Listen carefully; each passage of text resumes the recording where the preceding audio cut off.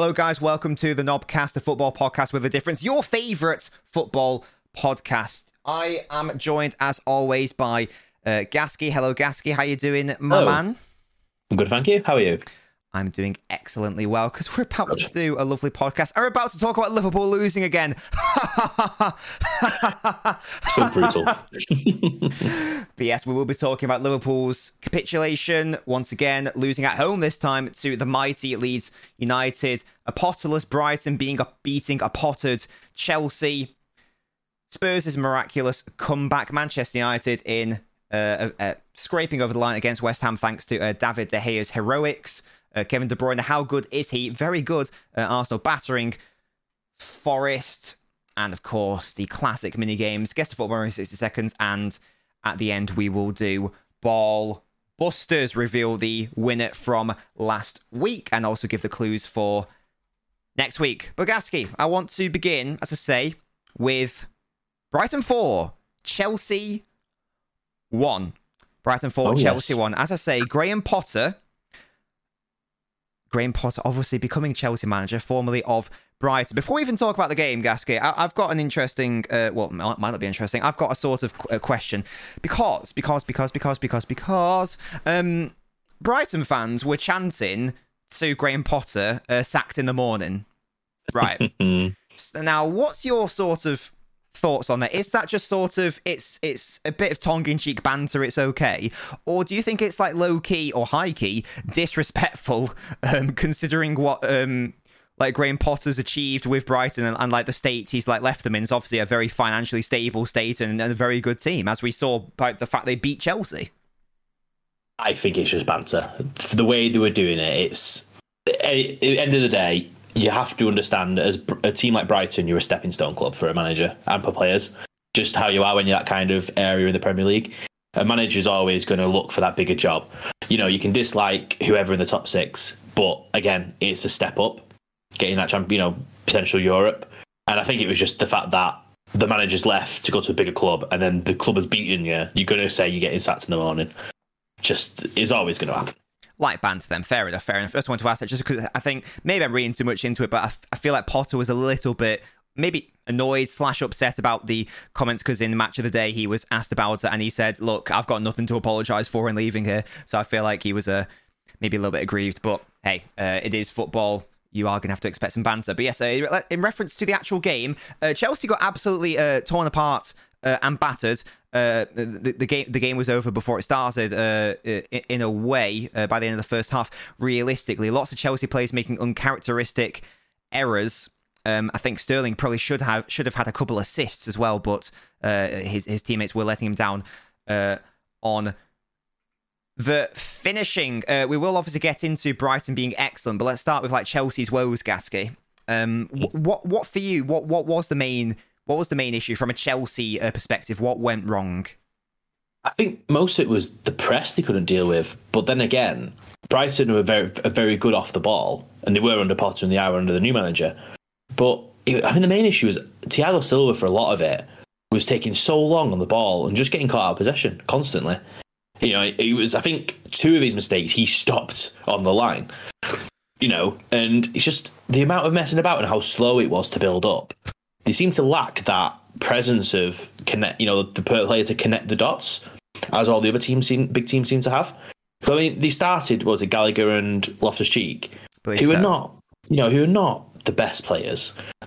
One of them you play, but you need to play someone to sit and connect the dots. Like in the United Chelsea game, they brought Kovacic on, who did that, and he was brilliant. And I feel like that's what they lacked. Is just Brighton saw it as an opportunity to go and press them when they're at the back four, and yeah, they went 3-0 up before you even knew it because they just kept bouncing on the mistakes. And it's been a number of games now. I feel like, do you think it's fair to say Potter doesn't know what his best Chelsea team is? He's also not even sure what his best Chelsea formation is, because he seems to be sort of flipping and flopping and making in-game adjustments, going from a 5 to a 4 or vice versa. You know, I believe Cucurella got substituted for Chilwell, and then there was a change of formation from a 5 to a 4 in that game. So Do you think it's fair to say that Potter doesn't really know what his best formation is? And for you, do you think that he should just stick to a 5 or stick to a 4, or do you think it's okay to sort of like flip-flop between the two? I think it's good to see that he's trying to see what he can get out of them and who's good, because coming mid-season, it can't be easy, can it? When you've got a pre-season to kind of test, see who's good, see who's worth the opportunities, giving everyone a chance, which is fair. But yeah, I feel like stick with a formation and see how it goes, because Cucurella twice now has been subbed off. Yeah. Clearly, something against him. And because the problem you've got is trying to play through at the back, you're going to have an inverted fullback who's playing as that first centre-back. And he's the one that's going to get pulled every time, and it's going to be him. So his attitude is going to go, because I mean he would if you keep getting subbed because he can't make his mind up the manager can't make his mind up what formation. It's not very nice, is it? So I think he does need to stick with a formation. That's your formation. Go with it and just see how you get on.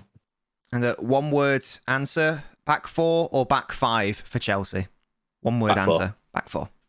Interesting. Cucurella may be losing out, obviously, new Potter at Brighton, but he could be losing out to Chilwell, potentially, if we are to read into those substitutions. But that's Chelsea. Brighton, absolutely excellent. They did lose against City last match week, but I still gushed about how brilliant Brighton are and how much I really like the way they play. They had more possession than City at the Etihad. They're just not clinical enough in the final third, but they put up a really good fight. I really admire Brighton, love the way they play. Graham Potter at Brighton, one of my favourites, etc., etc. Roberto De Zerbi, I believe is his name, is carrying on brilliantly there. And just speaking on that point of lack of clinicality, Trossard has been Brighton's, like, certainly from a goal scoring perspective, he's been their best player by a mile. And what you saw in the game was that Trossard, who's normally this season been playing on the left-hand side for Brighton, he actually played more as a central striker. Like, if you just go look at his heat map, he just was the central striker, and he did obviously score in this game as well. So, Gasky, we've spoken many times about how Brighton need a striker option. Have Brighton found that striking option in the form of an in-form Trossard?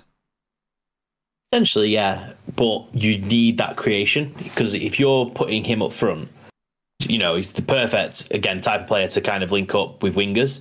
But then who have you got out wide? That's the key part, because you're moving him into centre. You need the players who can create for him. So if they can have them players to do that job, but he's perfect to put number 9. And I can't remember the last time I've seen a team who were, in form, lost their manager, someone else has come in, and they continue to perform the way that they're doing. Because usually you start to see, a manager come in, I want my way. It's as if he's come in, you know what you're doing, I'm going to try and improve of what you're doing. And they're going and scoring goals, but we've always said is Brighton's downfall. So maybe he knows how to get the best attacking out of these players. And they could be sniffing about behind Newcastle, you never know. Yeah, I think the worst thing a manager could do, at once so brilliantly coached and in terms of the system at Brighton, is come in and rip up the current project book and be like, no, we're going to play this way, and he's come in, he's gone, look, you were doing brilliantly under Graham Potter in terms of the way you're playing. We're just going to keep going, guys. We're just going to keep doing the exact same thing. I'm not going to change anything. Not going to change it too much, and it's just going to be basically the same, but we'll try to take it to an even higher level if we can. And it's a huge result for Brighton, and it's so good to see that their brilliant play is being rewarded. Always happy when Brighton do well, because Brighton represent good football for me. And probably also, I don't know enough about the inner workings of the club, but they always seem to be financially stable. They always seem to be very good in terms of scouting. Like, you think of Cucurella, for example. He only spent one season at Brighton, and I don't know how much they bought him for. But I think he was 15 to 20 million. I think. The previous club, though, I think he was only there for about a year as well. So yeah, obviously they got good scouts. Good scouts, yeah, and big profits as well. Was it around 50-60 million they sold? A lot. Cucurella for. So brilliant club from that aspect. Brilliant team. Chelsea still got. I believe that was great. I believe a weird fact. I believe that was Brighton's first win under their new manager, and it was Potter's first loss at as Chelsea manager. It was definitely Potter's first loss.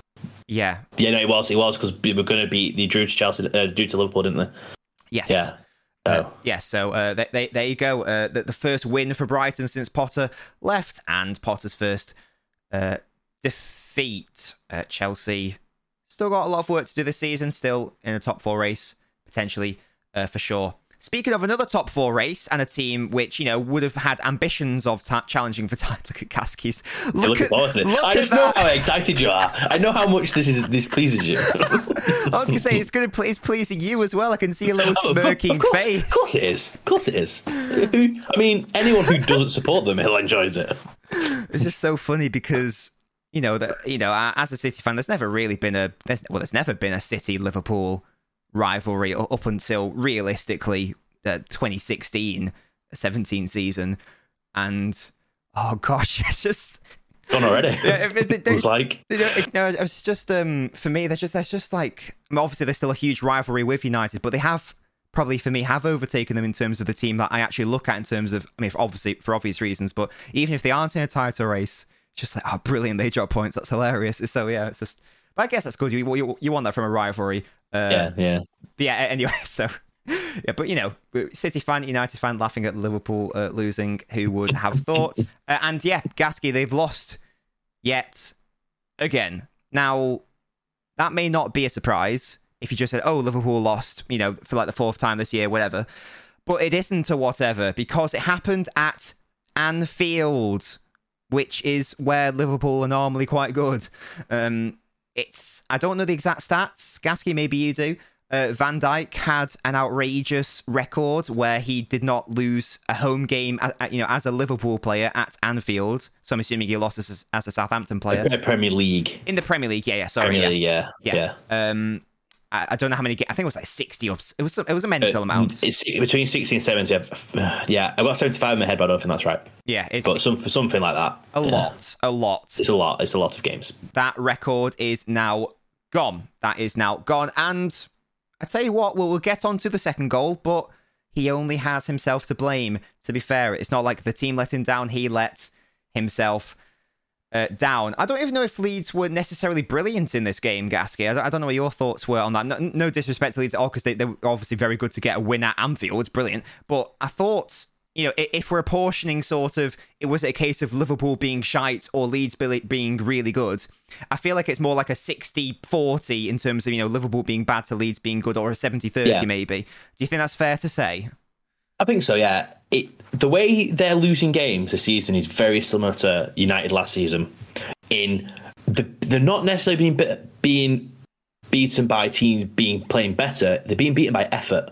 Just outright effort of a team that want the ball more, who want to play. Who like when Liverpool played United early in the season. I was watching. I was just like, it's as if the roles were reversed in a year.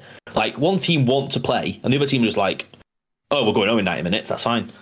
And that's just how it looked again, like going to every single effort to win the game or to try and get a result. Whereas Liverpool were like, we've got 5 minutes left, then we can go home after that. That's the kind of vibe you're getting from it. It's as if they're just out of energy. They're just done. Like they've had 5 years or so of it, and they're just like, can't do any more than this. This is too much. It's a really odd one, and the goals they conceded were really, really weird. The first goal, I burst out laughing when I watched it. I could not believe what I was watching.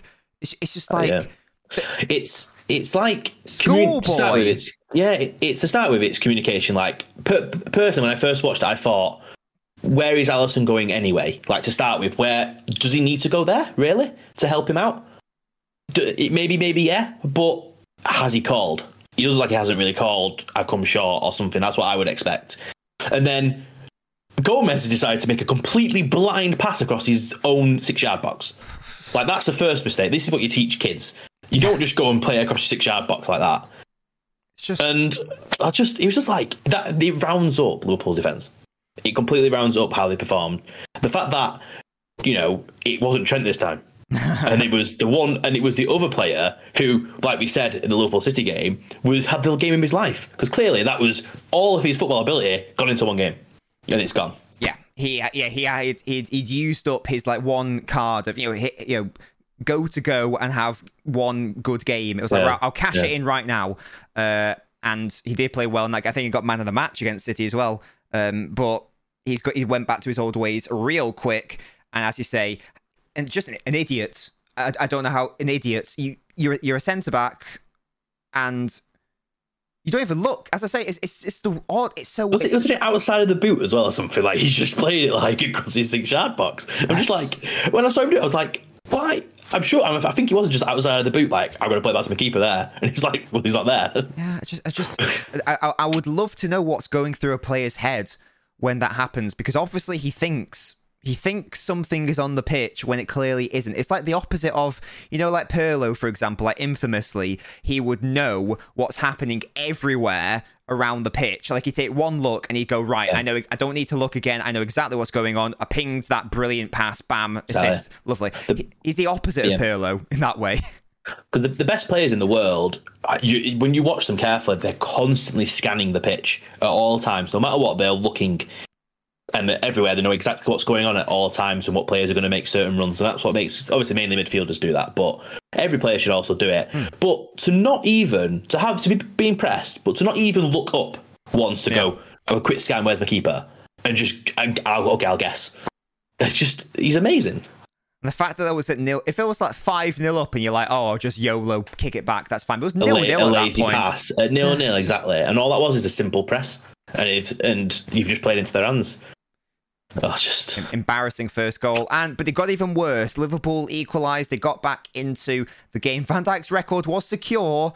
And then, in fairness, it wasn't actually Trent for once. Trent actually got substituted. It was Milner who made the first mistake. But then the attack is still manageable. It's still fine. They're in the box. But Van Dijk, 2 years ago, you were an imperious defender. 2 or 3 years ago, you could have won the Ballon d'Or. And everyone's like hyping you up as like the greatest centre-back in the history of humanity and mankind, etc., etc.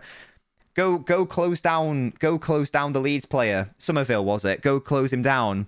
Like what, 5'2", and you're like 6'4"? Just go and close him down. Tackle him, put a foot in, do something. No, I'll just watch. Or a defence, as he's known for. Or a man that strikes again. Yep, he just watched him. He was just watching him, and I can't even begin to explain why he didn't do that. You've got a theory on that though, Gasky, haven't you? Something to do with stat padding. Oh yeah. It makes you think, doesn't it? Like the amount of the type of defending he does, as if the whole I don't get dribbled past. I don't think that obviously that record's there anymore about never being dribbled past, but it's as if he wants to keep that to himself, like, I'm known for not getting dribbled past, no one can get past me. I'd rather let you shoot and my keeper will save it because he's amazing. Yeah. And that's just like, well, the goalkeeper doesn't want to have to save shots. If you could ask a goalkeeper, like, what thing would you want, the most thing you want is, I don't want to save shots because then I know I'm, bad defensive doing the job. It's just odd. It's just really odd that the lack of a desire to close down, to put a challenge in. As you say, maybe he's worried that maybe it's a mental thing if he doesn't want to go in because he's worried about giving away a penalty or something. I'm not sure. But it's like the opposite of, like, I'm not saying Ruben Diaz is better, obviously, but it's like the opposite of Ruben Diaz, who's one of the best players at blocking shots. Like, I can't remember the last time I saw a City defender put his body on the line all of the time. And Van Dijk just doesn't want to close that space. It's just weird. And cowardly. I think Van Dijk's a coward, to be honest. I don't know why he's doing it, but I think it's pathetic. And it's certainly not the standards that he's been held to for the past few years. It's frankly, it's bordering on the embarrassing. Risk it. Go and block a shot. I get to watch Martinez do it every week at United. Just throw your body in front of the ball and just stop it. Okay, you might give away the odd penalty. I think Diaz did it against Real Madrid, didn't it, last season? It happens. You've got to. End of the day, he's going to shoot.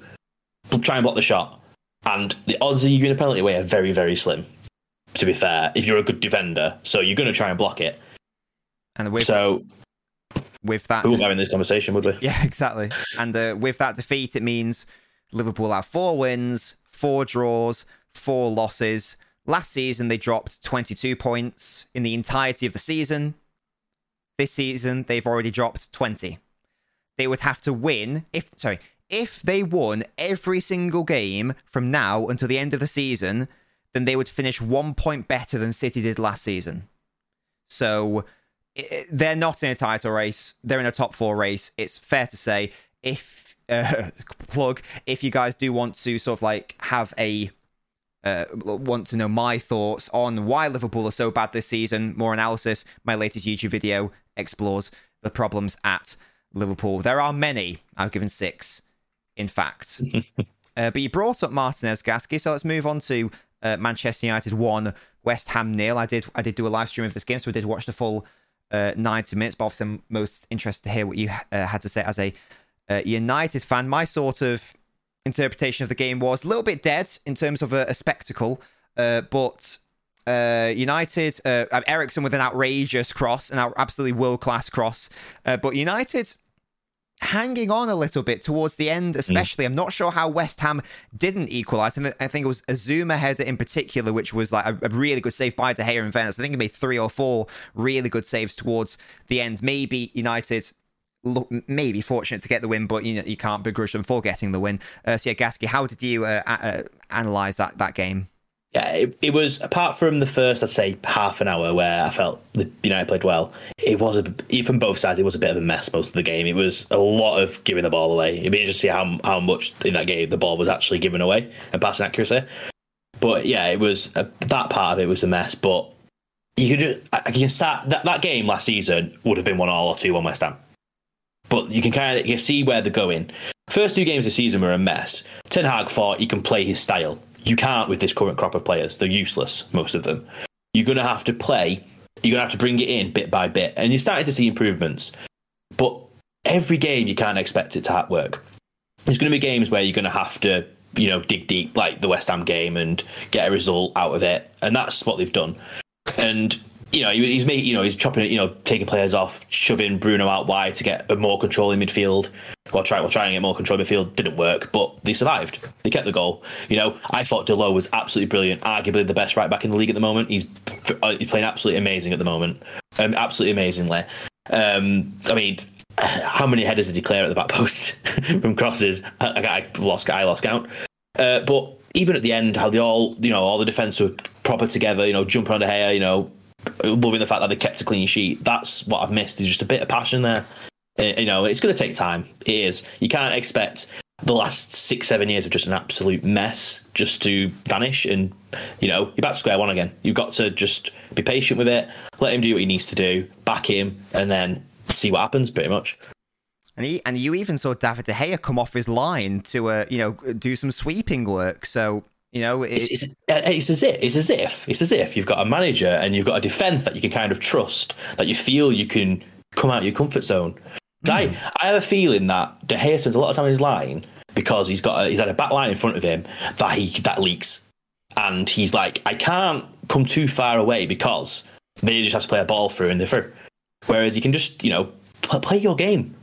He probably kills him that he's not in this Spain 55-man squad, especially with he's played quite well this season. So prove them wrong. Prove that you actually can do that job. And even his distribution's getting a lot better than it was. He plays some good passes to the fullback, so it will get there. I think he will get there. And then from a West Ham perspective, again, they can probably feel a bit unlucky in the end, but for some brilliant saves from De Gea, they would have got a point from this game. I think it was Ben Rama who did like this really cool roulette. I think it was which took Casemiro out of the game. I thought that was a really nice bit of skill. He then there was another point where he slalomed his way through a number of United players. That was one that was blocked, and then the Rice hit that shot that De Gea saved. Yeah. Yeah, and Ben Rama was really good from a West Ham perspective. As I say, they can feel a little bit aggrieved to not score a goal, but hey, that's what a really good shot stopper. That's why you hire a really good shot stopper in David De Gea. Anything else to touch on about West Ham or that game overall, Gasky? Not really. No, I think like you said, 1-1 would have been fair based on how the game was going, but West Ham don't score enough away from home. I think they scored 3 this season. That's where they need to get the goals from somewhere. I mean, there was a lot of arguments that Skamaka should have been sent off for high boot, but I think that's just, I think he should have. I think he is, to be fair. Put it this way, if he wasn't on a yellow card and it was in the middle, if he wasn't on a yellow card, he would have got booked. Exactly. So let's be fair, he should be. And then it potentially could have ruined the match, but, you can look into all you want, but yeah, it's one of them, innit? But yeah, I think there's, from both sides, I think there's a lot of improvements that still need to happen. Obviously, like you said, Eriksen, great cross. Rashford is in a Ronaldo, leaped in the air. Thought, again, he would have done that last season. He would not have done that last season, but he's thrown himself at the ball to put the ball in the net. So, hopefully, sign of things to come, potentially. So, yeah. There we go. Congrats to United and commiserations to West Ham, who have been picking up... their performances have been getting a lot better in recent weeks compared to the start of the season. I believe they've won every single game in their Conference League up until now. So I think they've got 5 wins from 5 as well. Yeah. They're doing well in there. So they've still got something to play for there.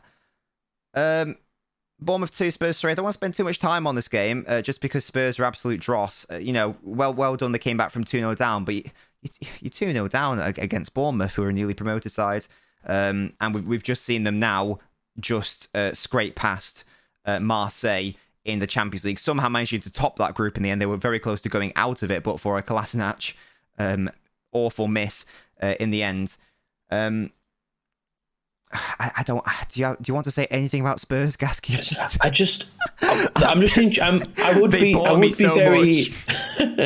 I would be very interested to know what across every game they play this season what their average expected goals is, because probably negative. Yeah, because the Marseille game tonight, I think it was 0.4, 0.5, and they scored twice. So I just can't. They're boring as well. It's just like you wouldn't. From watching Conte at Chelsea and Inter Milan, you would think that he can get them playing a certain way, but I think they are. Move on. All I will say about Spurs is I think they are desperately missing Kulusevski. Without him, they've got to play a really like they play Kane and Son as 2 strikers basically, and a really defensive like midfield 5. Yeah. It's why you forget Son on the pitch half the time, because at least Kane's good at dropping deep and collecting the ball and then trying to link play up, whereas Son just ends up going missing because he just never gets the ball. So it's a shame. Speaking of missing, Forest forgot that they were a relegation threatened team against Liverpool, but they didn't forget against Arsenal as they lost 5-0. Gabriel Jesus getting 2 assists in that match. Not too much to say about the match. Arsenal very good. Forest very poor. It's the team at the top of the table. I forgot Reece Nelson still existed, to be fair, and he came on and just scored twice. So. Yeah. Well, I remember you texting me going, "Oh, Saka's injured. Is this the beginning of the end for Arsenal?" I did. To be fair, that message I sent was more based on the point I was making of they use the same 11 all the time. Oh, okay. And then they got one injury, and I thought, is this where they start falling like flies now? Yeah. But also, it was like, ooh, are they going to get injured and struggle? But yeah, they just Now Reece Nelson will come on and score too. Yeah. Just prove you're making Gassy look a mug. Stop it.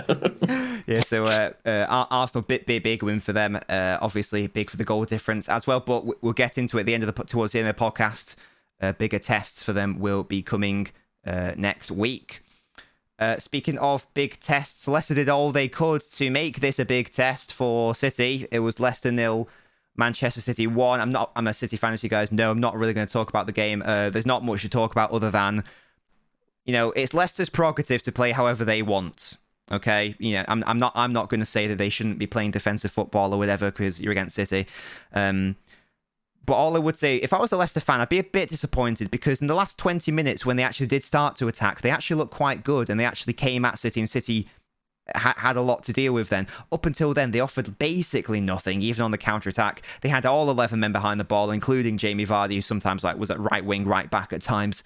But they were very defensively solid. But the difference in this game was an absolutely perfect, pinpoint, world-class finish from Kevin De Bruyne.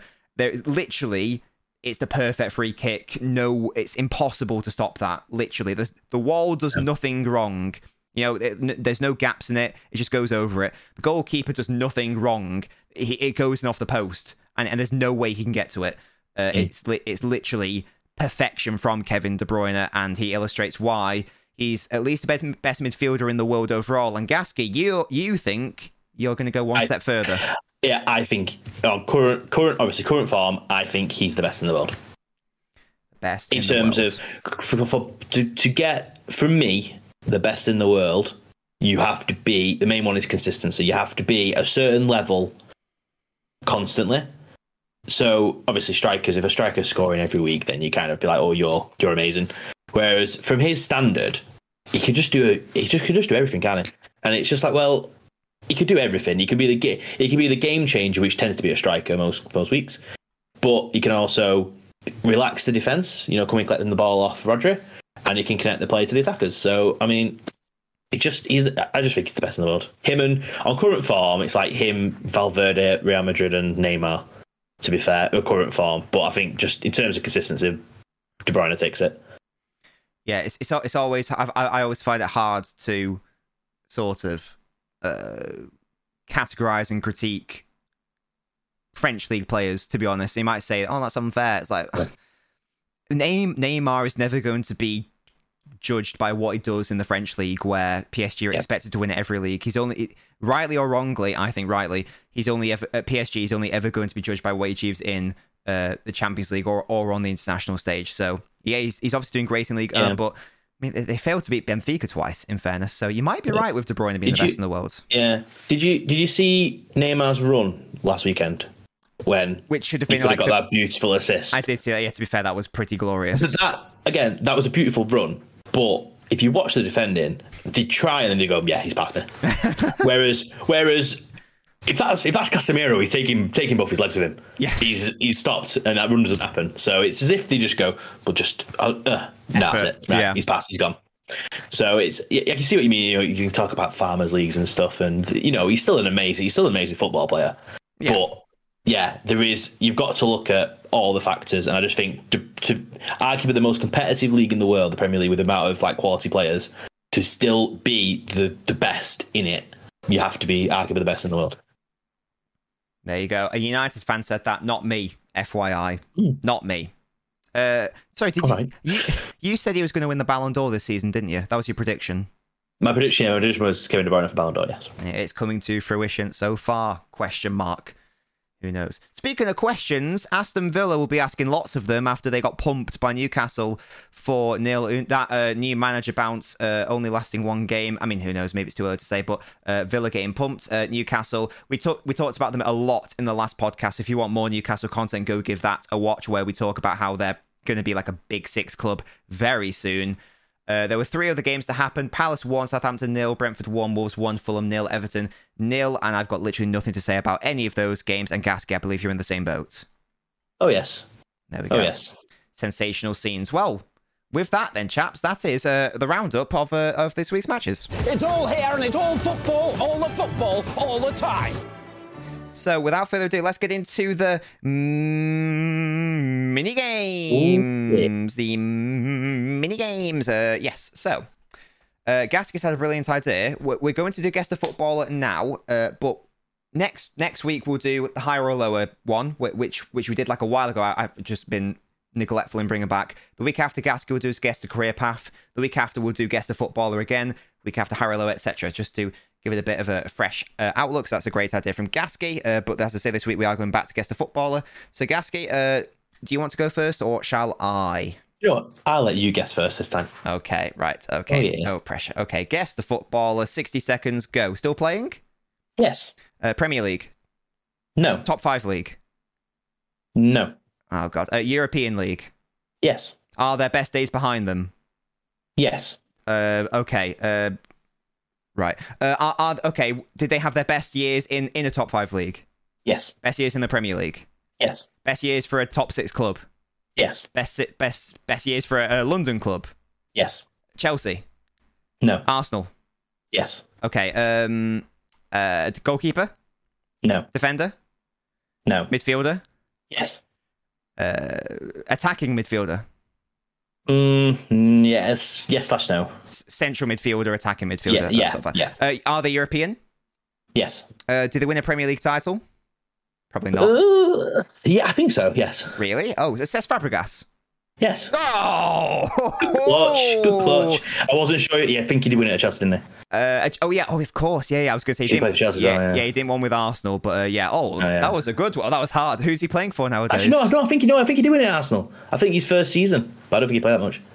I thought he joined in 2003, so he may have been. He may have been after. Maybe I can't remember. Yeah. But yeah. He plays for the Serie B for Como. God.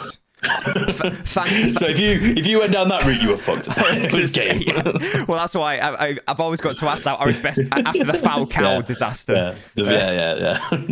There we go. Okay, Gasky, I've got a name for you. Are you ready? I am. Guess the footballer. 60 seconds. Go. Are they still playing? No. Okay. Are they from the noughties? Yes. Okay. Did they retire in 2010s? They did. Okay. Top 5 league? Yes. The best years in the top 5 league? Yes. Okay. Were the best years in the Premier League? No. Best years in the Italian league? Yes. Okay. Was it a Inter Milan? No. Best years at AC Milan? Yes. Okay. Are they a goalkeeper? No. Are they a defender? No. Midfielder? Yes. Pirlo? No. Okay. Are they European? No. Okay. South American? Yes. Okay. Are they Brazilian? Yes. Oof. Are they a holding midfielder? No. Okay. Attacking midfielder? Yes. Rivaldo? No. Kaká? Yes. Yes. I'm going round the Ballon d'Or winner. I was going to say, when you... Rivaldo even play for AC Milan? He did. He did, yeah, he did. It was just, when you said Brazilian and you were like, oh, I was like, bruh. Yeah, I'm useless at this game. My mind goes blank. Yeah, you got it. Eventually we got there. You got it with 6 seconds to spare as well. Well done. Oh, yeah. Okay, my last one. Yeah. Yeah, we're ready. Guess the footballer, 60 seconds, go. Still playing? No. Bet most known for a top 5 league? Yes. Premier League? Yes. Big 6 club? Yes. London? Yes. Chelsea? No. Arsenal? Yes. Goalkeeper? No. Defender? Yes. Fullback? No. To centre half? Yeah. European? No. South American? No. African? Kolo Toure? Yeah, yes. Look at that. Speedy Gonzalez. 28 seconds. Look Clutch. At that. See, sometimes we smash through them. Sometimes it's really hard. Yeah. Right. I'll have my last one, please. Gasky, are you ready? Oh, wait. That was my last one. I want my last one, please. I'm going to give you your last one. Guess the footballer. 60 seconds. Go. Are they still playing? No. Okay. Are they retired? Yes. Okay. Do they retire in the noughties? Yes. Okay. Are they best known in the top 5 league? Yes. Okay. Best years in the Premier League? Yes. Okay. Top 6 club? Yes. Okay. London club? Yes. Was it best years at Chelsea? No. Best years at Arsenal? Yes. Okay. Are they a goalkeeper? No. Are they a midfielder? Yes. No. Okay. Are they a attacker? Yes. Okay. Are they a winger? No. Are they a striker? Sort of. So it's like a centre forward. Yeah. Right. Okay. Are they European? Yes. Okay. Are they? Did they also? I'm trying to think of a good question. Dennis Bergkamp. Yes. Yes. Well done. Look at that. I was just trying to think of who would play centre forward, and I just thought I can't think of Dennis Bergkamp who would play centre forward. Yeah, because he was more of a second striker rather than an out and out striker, so a bit of a tricky one there. Yeah. Who would have thought this would have been an Arsenal special? Yeah, well, I didn't even mean for that to happen. Exactly, 3 Arsenal players. 3 ex-Arsenal players. There we go. We absolutely surged through that. Good run. That was all four. Yeah, that's the quickest we've ever done that because we didn't have to faff around at the end. That's brilliant. Exactly. Yeah, that was beautiful. Beautiful. Well done to us. Well done to us. Every football team will be playing football several times and in various combinations. Okay, Gasky, something's ground your gears this week. Tell me more. Tell me more. So you may or may not have heard. Obviously, at the start of the season, I mean, the player that brings this out is the whole Lisandro Martinez situation. So after the first 2 games of the league season, the comments were made about his height, weren't they, and how he can't play centre back and it will never work, blah blah blah, blah blah blah. And And I heard comments from Graham Souness. And he somehow brought Pogba into the conversation. I don't know how. Of course he did. Of course he did. And also, it was on the overlap that Gary Neville does, and it was something Carragher said. And it really, really wound me up. Because after 2 games, he's happy to make the assumption that he's too short, can't play centre-back, they're going to have to find someone else for him to play. But then, based on how he's played the last couple of months, I think he's been brilliant. He's been a fantastic centre-back. So someone made this comment to him and said, like, oh, what do you think now? Has he proved himself, a couple of bad games? And he says, it's too early to say. So it's too early to say that he's going to be good, but it's not too early for him to say that he's not good enough. So he really got to me. He made me think, like, that pundits nowadays don't want to admit they're wrong. And they clearly have favouritism because we talk about how bad Trent's been and how bad Maguire's been in the past. But you don't hear media backlash here commenting on, like, these players need to improve, they're not good enough. But they're happy to slag off these new players that come into the league and completely, bring them down. Then the whole, obviously, Anthony skill situation that happened, and then they were talking about, oh, has he dropped him now for that? It's pathetic, he should be dropped for that. It's as if, why can't players come in and just give them time? They're expected a turnaround quickly. Like, I expected Sancho to get... Sancho's been absolutely horrendous this season. He's not been great. He's been, you're not seeing the Dortmund Sancho at United yet. The way the player that wanted to run at players, and you don't hear much about that. So it really annoys me that there's such protection for English players.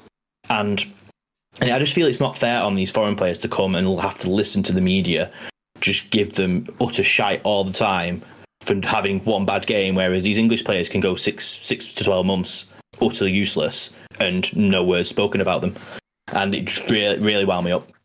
No, I can see that. I can see that. That's absolutely fair enough. And the Souness is an idiot. Just before I say what I'm going to say, how did he bring in Pogba into that?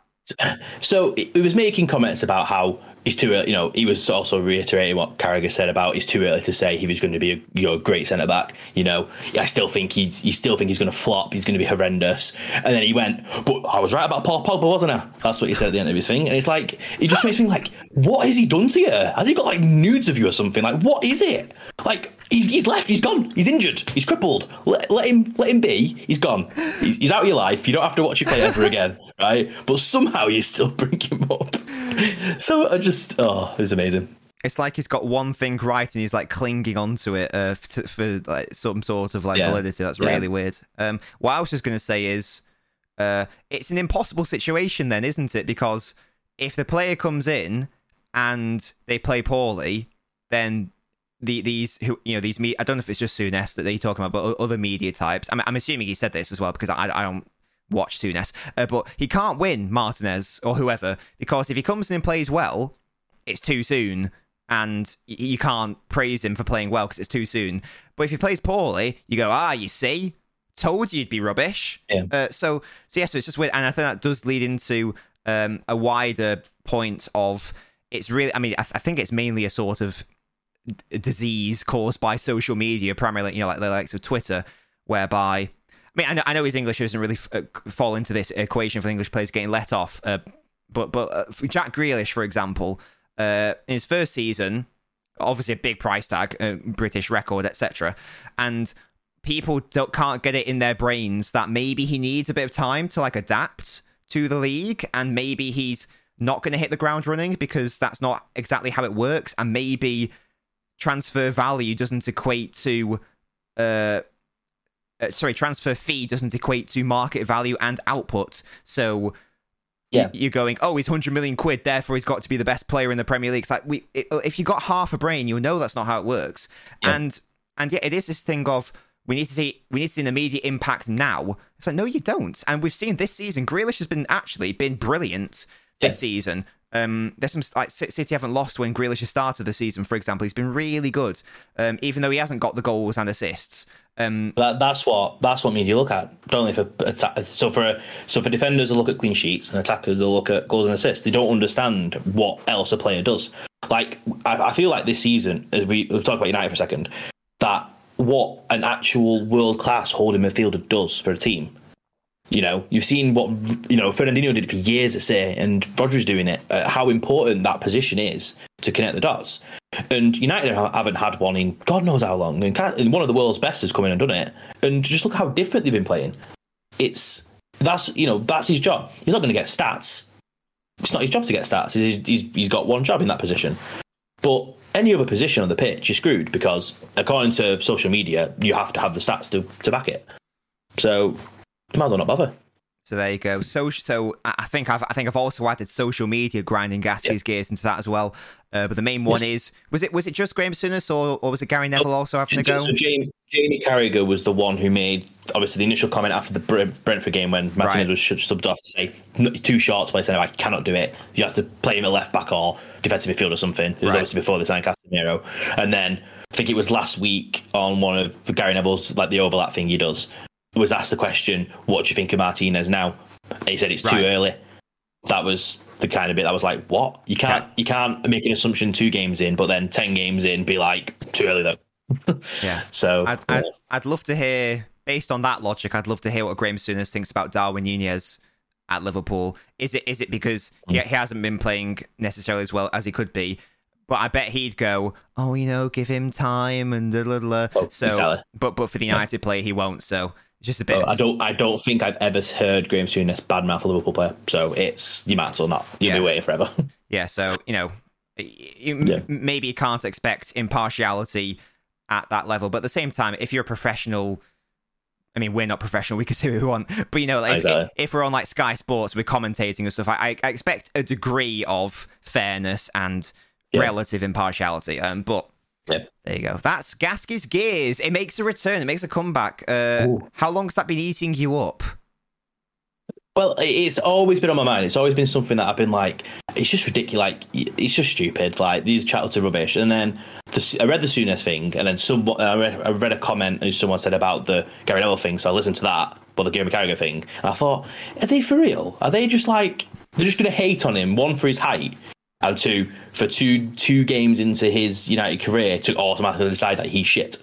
Says no, it's absolutely ridiculous. Absolutely ridiculous. There you go. And confirmed Gasky has beef with Graham Souness. That is the thing. That's a boxing fight coming to a... here we go. Gas question next week, knowing who would win in a fight. There we go. I think, to be fair, how old is Graham Souness, to be fair? Have him. It's not a question. That's what I'm saying. They can ask the question. Yeah, but... that's what I'm saying. I think he would. I think his, prime Souness in like the 80s, fair enough, but... Between him chatting shit, I'll go left hooking. There we go. It is impossible to keep track of all the football, but your best chance is here. Knobgas, questions from my Noblets. Feel free to support the channel on Patreon if you want to get involved in on this. DR asks you specifically, Gasky. He asks, what's your non-big 6? So if you had like a starting 11, only of like non-big 6 players, who would you have in your team? And he asks this since Brighton and Newcastle are doing so well. I think let's just do a couple of positions rather than a whole team, just because that's quite a long question. So who's impressed you the most? Yeah, they mentioned Brighton and Newcastle because I think they are the 2 that are above par at the moment in terms of everyone else. I'd say I can't. This is going to sound mad considering what I said. Like the first podcast we did, second one, Almiron, because he's been absolutely immense. Yeah. Even though I did completely slag him off. Him, I think Callum Wilson's been good as well, and then Trossard, maybe that front 3 I would say is probably fair. I think Almiron and Wilson between them have scored like 15. Something mad. Dan Burn I think's been very good, considering he was like a very weird, a very strange transfer. Like, why would you want to sign him? But he's been very good. Pope in goal, he's been good. Any Fulham players, maybe? Fulham, impressed you? Yeah, Mitrovic has been quite good as well. But they're all attackers. But I'm not watching enough of Fulham to know what other positions people are playing well. But yeah, I think they're the main ones I'd go with. I'm trying to think of who other teams have. Everyone else has been so hit and miss, haven't they? Yeah, well, DR is a West Ham fan. Can you think of any West Ham players that have maybe impressed you this season? Or is it a bit too early? Been a bit inconsistent so far? Yeah, that's what I mean. Like, there's only really... Brighton have had the whole dodgy patch, but Brighton and Newcastle have been the 2 that have seemed to have had... Like West Ham are doing a lot better now, and I think... Obviously, Declan Rice is a great player, I think. A lot of people don't rate him as highly, but I think he's very good. So he'll be obviously a perfect option to have in your midfield. But yeah, I think Brighton, Newcastle's the easier ones because they have been both teams on a pretty good run. And Definitely. yeah, I think West Ham are starting to get on one now, aren't they? So I think if you ask me the question again in maybe February, I'll probably have a full list. There we go. Maybe that's something we'll do. Maybe that is something we will do. Jin asks, what players do you think would be good at other sports? That's an interesting one. I guess I feel like Kyle Walker would be excellent at the 100 meters, obviously. I think if you were to dump a 100-meter race of like Haaland, Walker, Nunes, and whoever else has got like these top speeds this season, so it'd be interesting to see like how far they could go until they start dropping off. Because obviously you're limited as a football player, so it'd be very interesting. Yeah, definitely. Pretty good race. Walker strikes me as someone who could definitely do 100, even 200 meters. He's very, very capable. I think. Good pace, yeah. Styler at diving.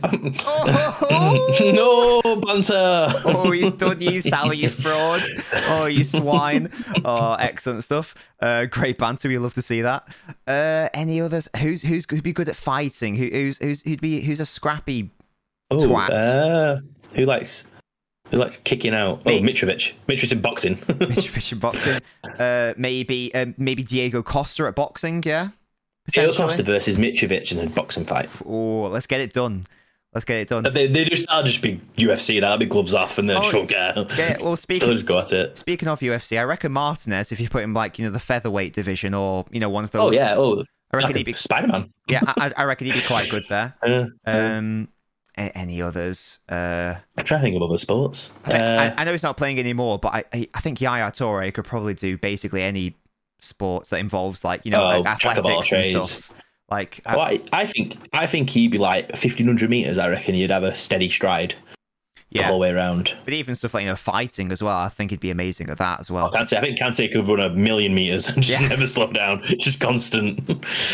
But yeah, good question, Jin. Lucas, very quick question, asks who will finish higher, United or Liverpool? Ooh, I've seen United going off current form. It's not really.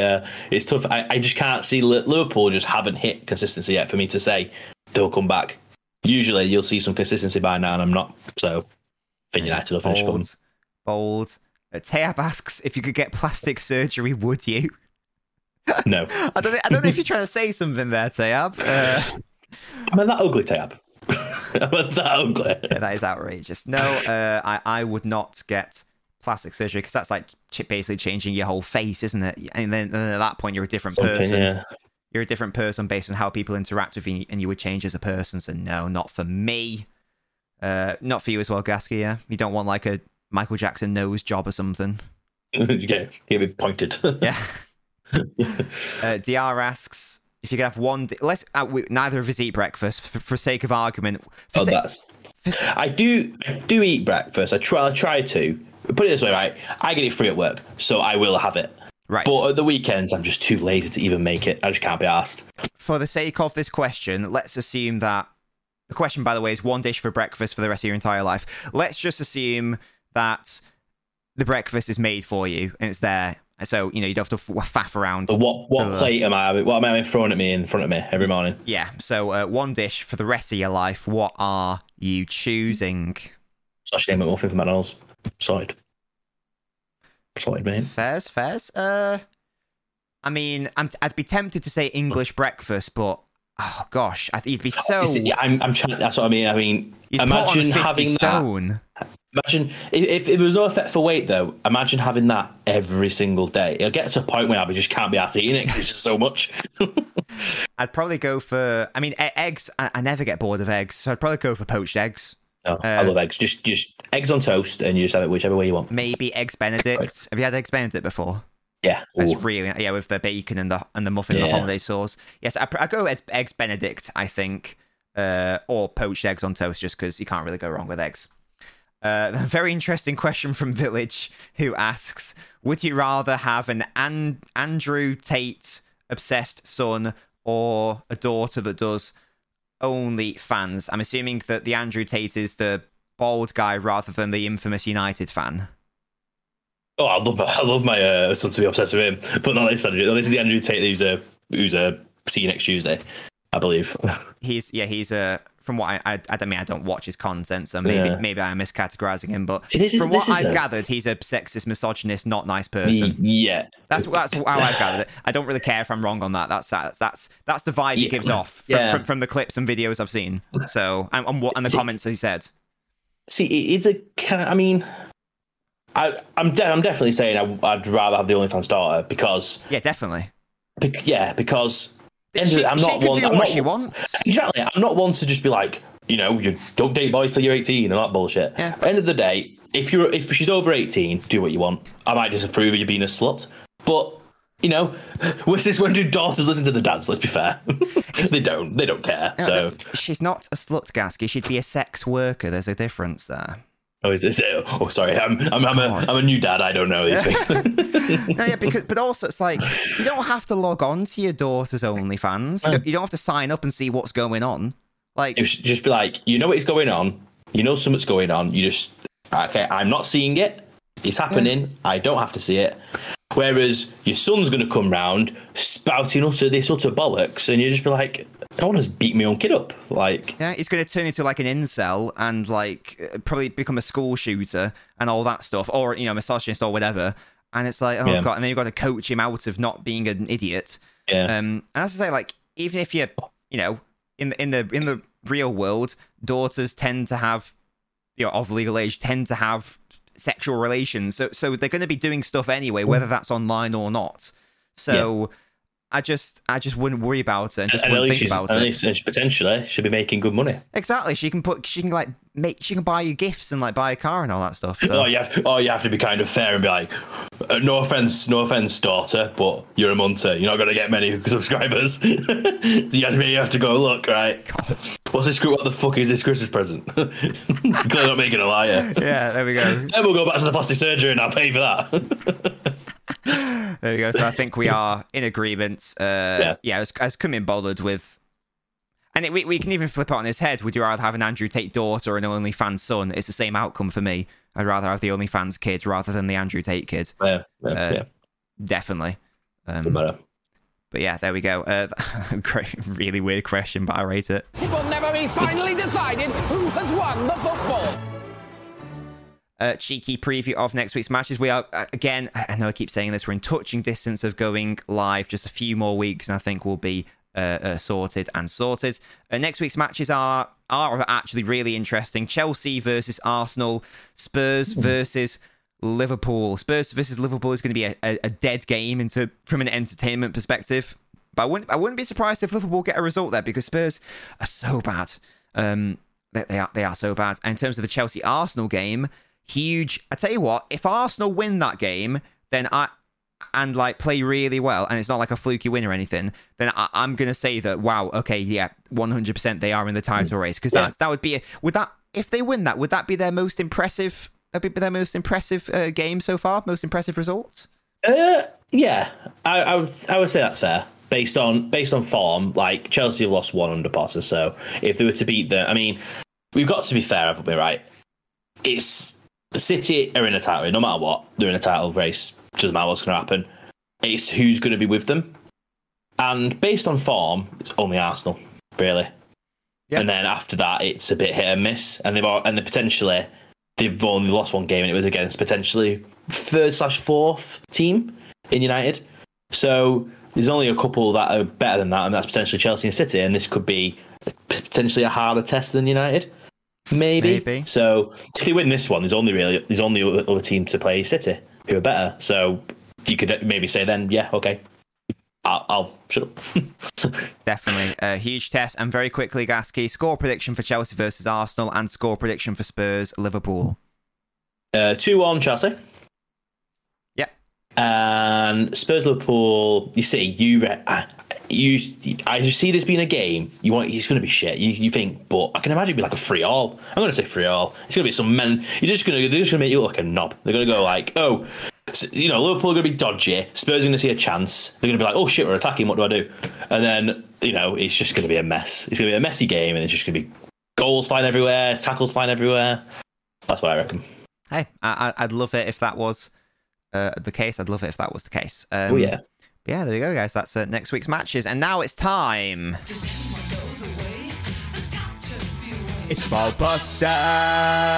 It is the greatest football quiz on the internet. This is Ballbusters. This is where I give you 3 cryptic clues of a footballer, past or present, or a manager, past or present. Cryptic clues. I give you the initials. You've got to comment your answers in the YouTube comments section, and you can win a prize of Knob coins, which is the currency we use on stream, and you can win an exclusive Discord role in our Discord server, and you get the eternal glory of being Ballbusters champion, of course. Let's just announce last week's winner. The clues were, Gasky's got all these, by the way. It's LC, the toilet's a chef. Gasky? Toilet is a loo, and a chef is a cook. Lewis Cook. Lou Cook. Lewis Cook. Lou. The Lou is the cook. Lou is cook. G. Mary, you're going to have a baby. Baby Gabriel. The angel Gabriel. Gabrielle of Arsenal. Well done. And the final one was TK. I'm going on a really small boat trip.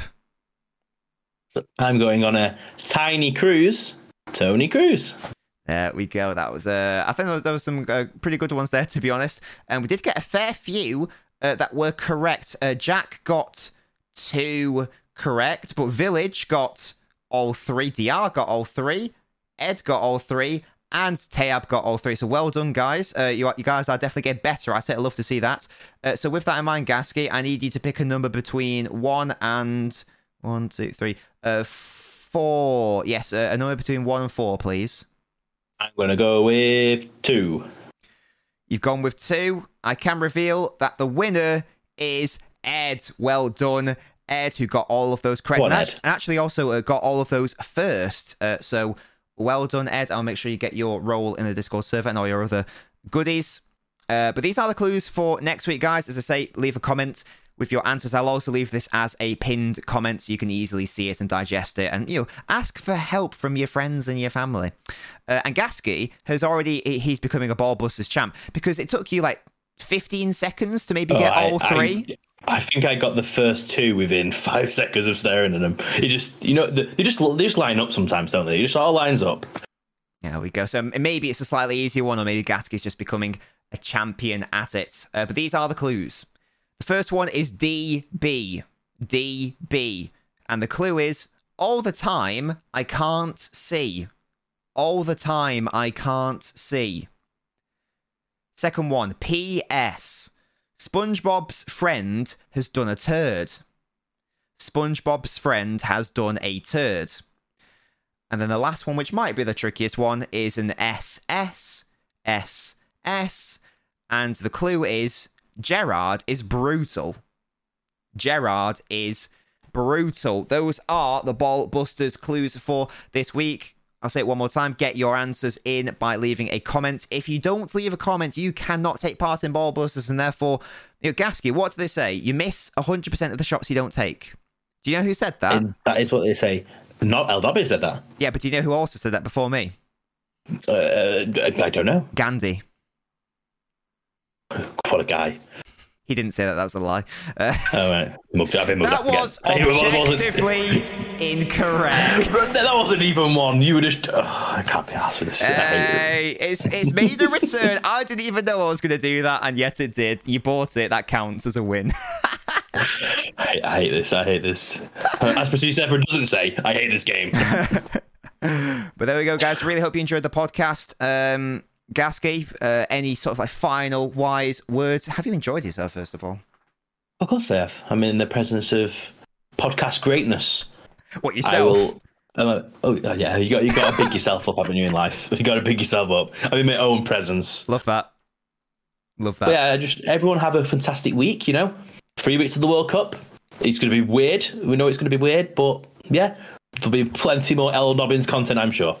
And also Knobcast content for the World Cup as well. Definitely. We'll don't worry. Yes. We'll be keeping an eye on all of that as we progress to it. Guys, that was the podcast. Really hope you enjoyed it. And we will see you next time. Bye.